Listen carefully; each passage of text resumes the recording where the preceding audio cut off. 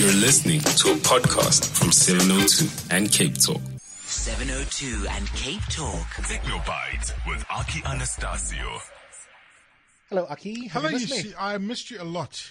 I don't care what everybody else haven't says. shaven in 2 weeks. We were so worried about who I Mind am. you, look at you. Yeah, look at you. Oh. Did you have a nice time? You sound relaxed. I do. Good to have you I back. don't have any tapes to prove it, but I had a nice time. Ouch, ouch, ouch. Caesar was great, eh? He's fantastic. I love him to Nice bits. Love dude. his brain. Yeah. And love the way that he engages social and political discourse. Listen, before we get on to the order of the business, I've been so busy this morning enjoying the open line. I didn't even do the normal have a look to see what Aki's going to talk to us about. But he's the expert here, so I'll defer to him.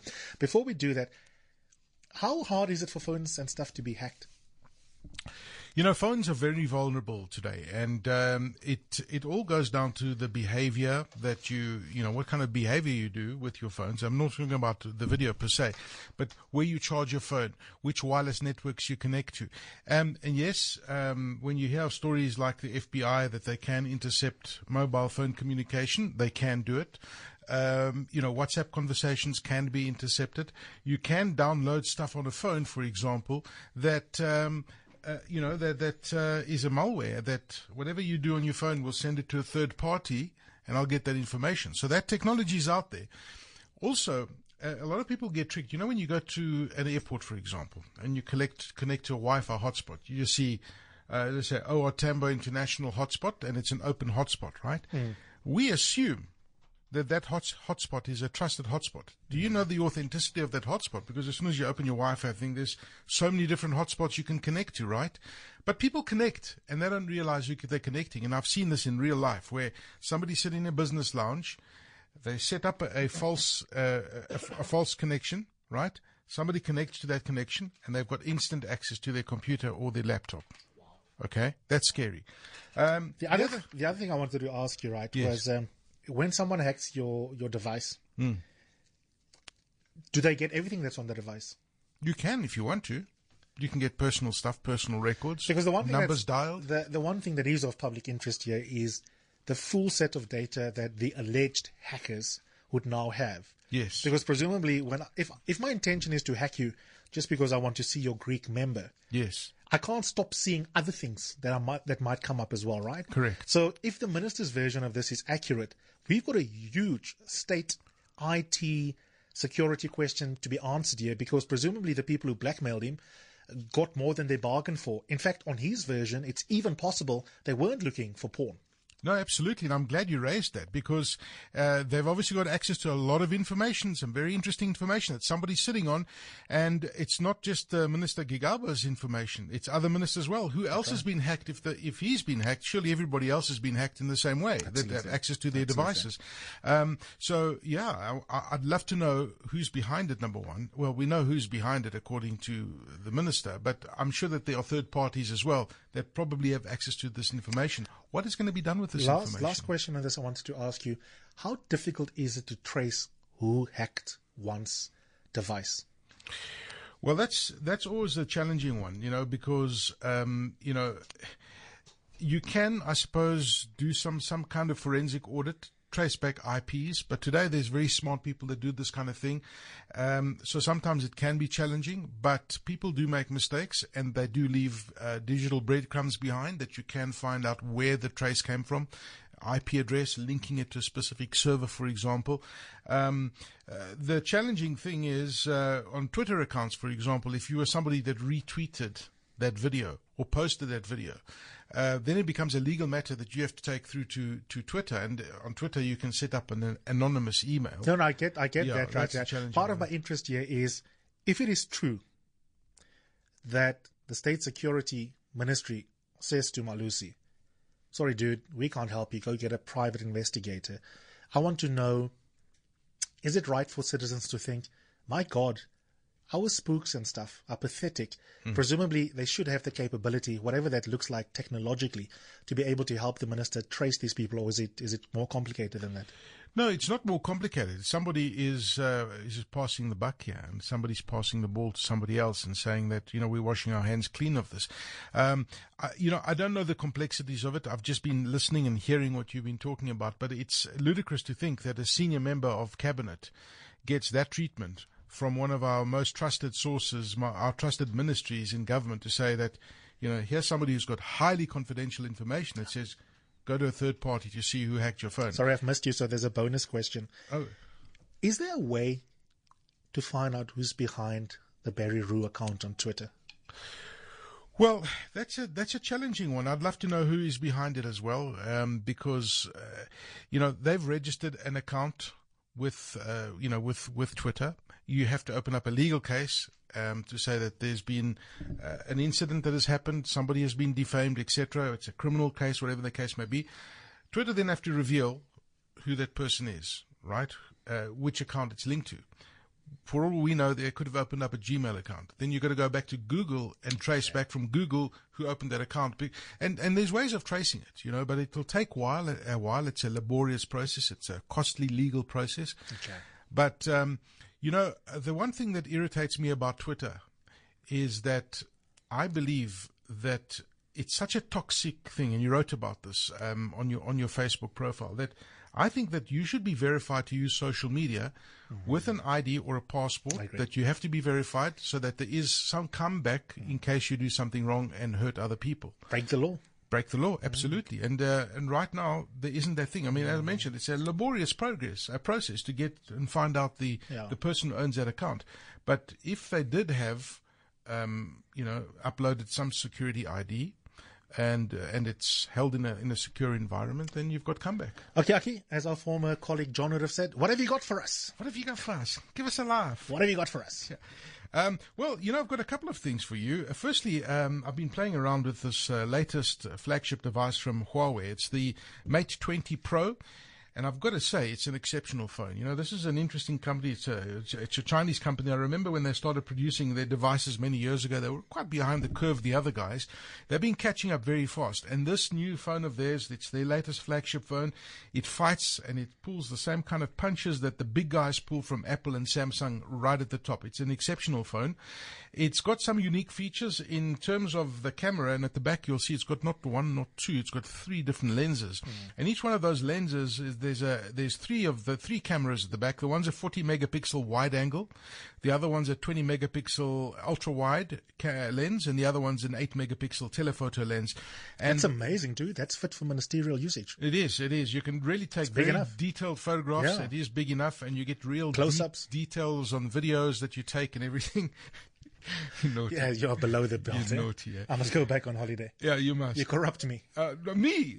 And it's by the manufacturer Leica. They've been around in the camera business for a long time. So they've been... Their cameras have been consistently good, I have to say. No, their cameras are very, very impressive. But what this says, it's got some other interesting features. For example, it's got a massive battery. So it's got a 4,200 milliamp hour battery, which gives you almost 2 days. It's really a big battery. But what they've done is they've got a reverse charge feature. So the later, newer phones have got wireless charging, as does yours, right? So if you're starting to run out of juice, I just flip my phone over like this, and you put your phone on top of my phone, and I can charge your phone from my phone. Yeah, as I said to Aki, I think it's really awesome. I feel sorry for people who are going to buy this phone, because those of us who conveniently forget our chargers will be on some. Yes. Who's going to use your phone? My battery is low. It's going to be like those people that are saying, I've run out of cigarettes. Do you have a cigarette? Yes. It's the same kind of thesis. But it's really cool. It's quite a clever feature. And I'll tell you that the photographs that the Huawei Mate 20 Pro takes are extraordinary. And there's no doubt about it. There's going to be a fight for the top phone of the year, and this is definitely in the top 3, along with the Samsung Note and of course Apple's flagship iPhone 10 device, the bigger version, the Max version. So that's the one thing that I've got. And it's amazing what people are thinking about, So you've got winter coming up in some countries around the world. I was about to say, in some countries around the world. Winter is coming. So, the one thing about winter is you cannot predict the weather, right? And you want to stay warm. And somebody's developed a company called Intelligent, what are they called? They're called Mercury. They've invented this intelligent heating jacket. And what it does is it's got special fibers and special sensors that are built into this that it makes it an Internet of Things jacket, right? So it's got a built-in battery, and it adjusts to your temperature, your body temperature. It knows where you feel most comfortable and how warm you are. and it adjusts it, and it's got built-in heaters to it. So it talks to the weather service. It knows what the temperature is going to be like. It's got batteries that are built inside it, and really it's a thin jacket. You don't even feel that the batteries are there. It's really a micro-light jacket, but it learns from your body. It's got a built-in accelerometer. It measures the outside ambient temperature, and it adjusts your body temperature, or at least your jacket temperature, without you having to do anything, put a vest on or anything. So you just need this jacket. And what they're saying is that this jacket is going to be measuring your health stats and your vital stats sooner. So wearable clothing is becoming a big thing. And they already make these vests that read your blood pressure and read your heart rate while you sleep at night, if you are prone to getting a heart attack, for example, and it'll pick up stuff and alert the doctor if your heart is irregular and that sort of thing. So wearable technology is going to be big. And then the last thing that I've got for you, which is something you're very passionate about, eh? Data is just so amazing. Last week I was in Milan. I went for a day to the SAS Analytics Experience Conference. Now, this company you might Did not you have... bump into Marva? No, actually, he was because he was somewhere. No, he was also somewhere in Italy. Yeah. He was in Florence posting photographs. Yeah. Jeez. Don't draw any inference there. But the thing is, these guys they're the market leaders when it comes to predictive analytics. Now, you and I might not have heard of these. Well, many people haven't heard of this company, but the big banks work with them. The big insurance companies work with these guys. And what they do is they've been in this game for decades. They've got some very smart technology that analyzes data and makes sense of it. Now, in the world that we're living in, where we've got IoT and things are becoming so real, artificial intelligence plugged in with predictive analytics is going to be key for companies differentiating themselves in the future. Great examples are Discovery Insure, for example, that know more about my driving habits. How I drive, I get a report back on my driving, and they basically know exactly what kind of a risk I am to them. It's extraordinary. I get a monthly report, my braking, my speeds. I know if I've used my phone while I've been driving. So they start to work out very accurate statistics about you and really price it in. But, that's insurance. But banking is the same thing. Just based on your usage patterns, they can spot fraud, for example. Used in an airline industry where they've got these engines that have got, thousands of sensors producing huge amounts of data.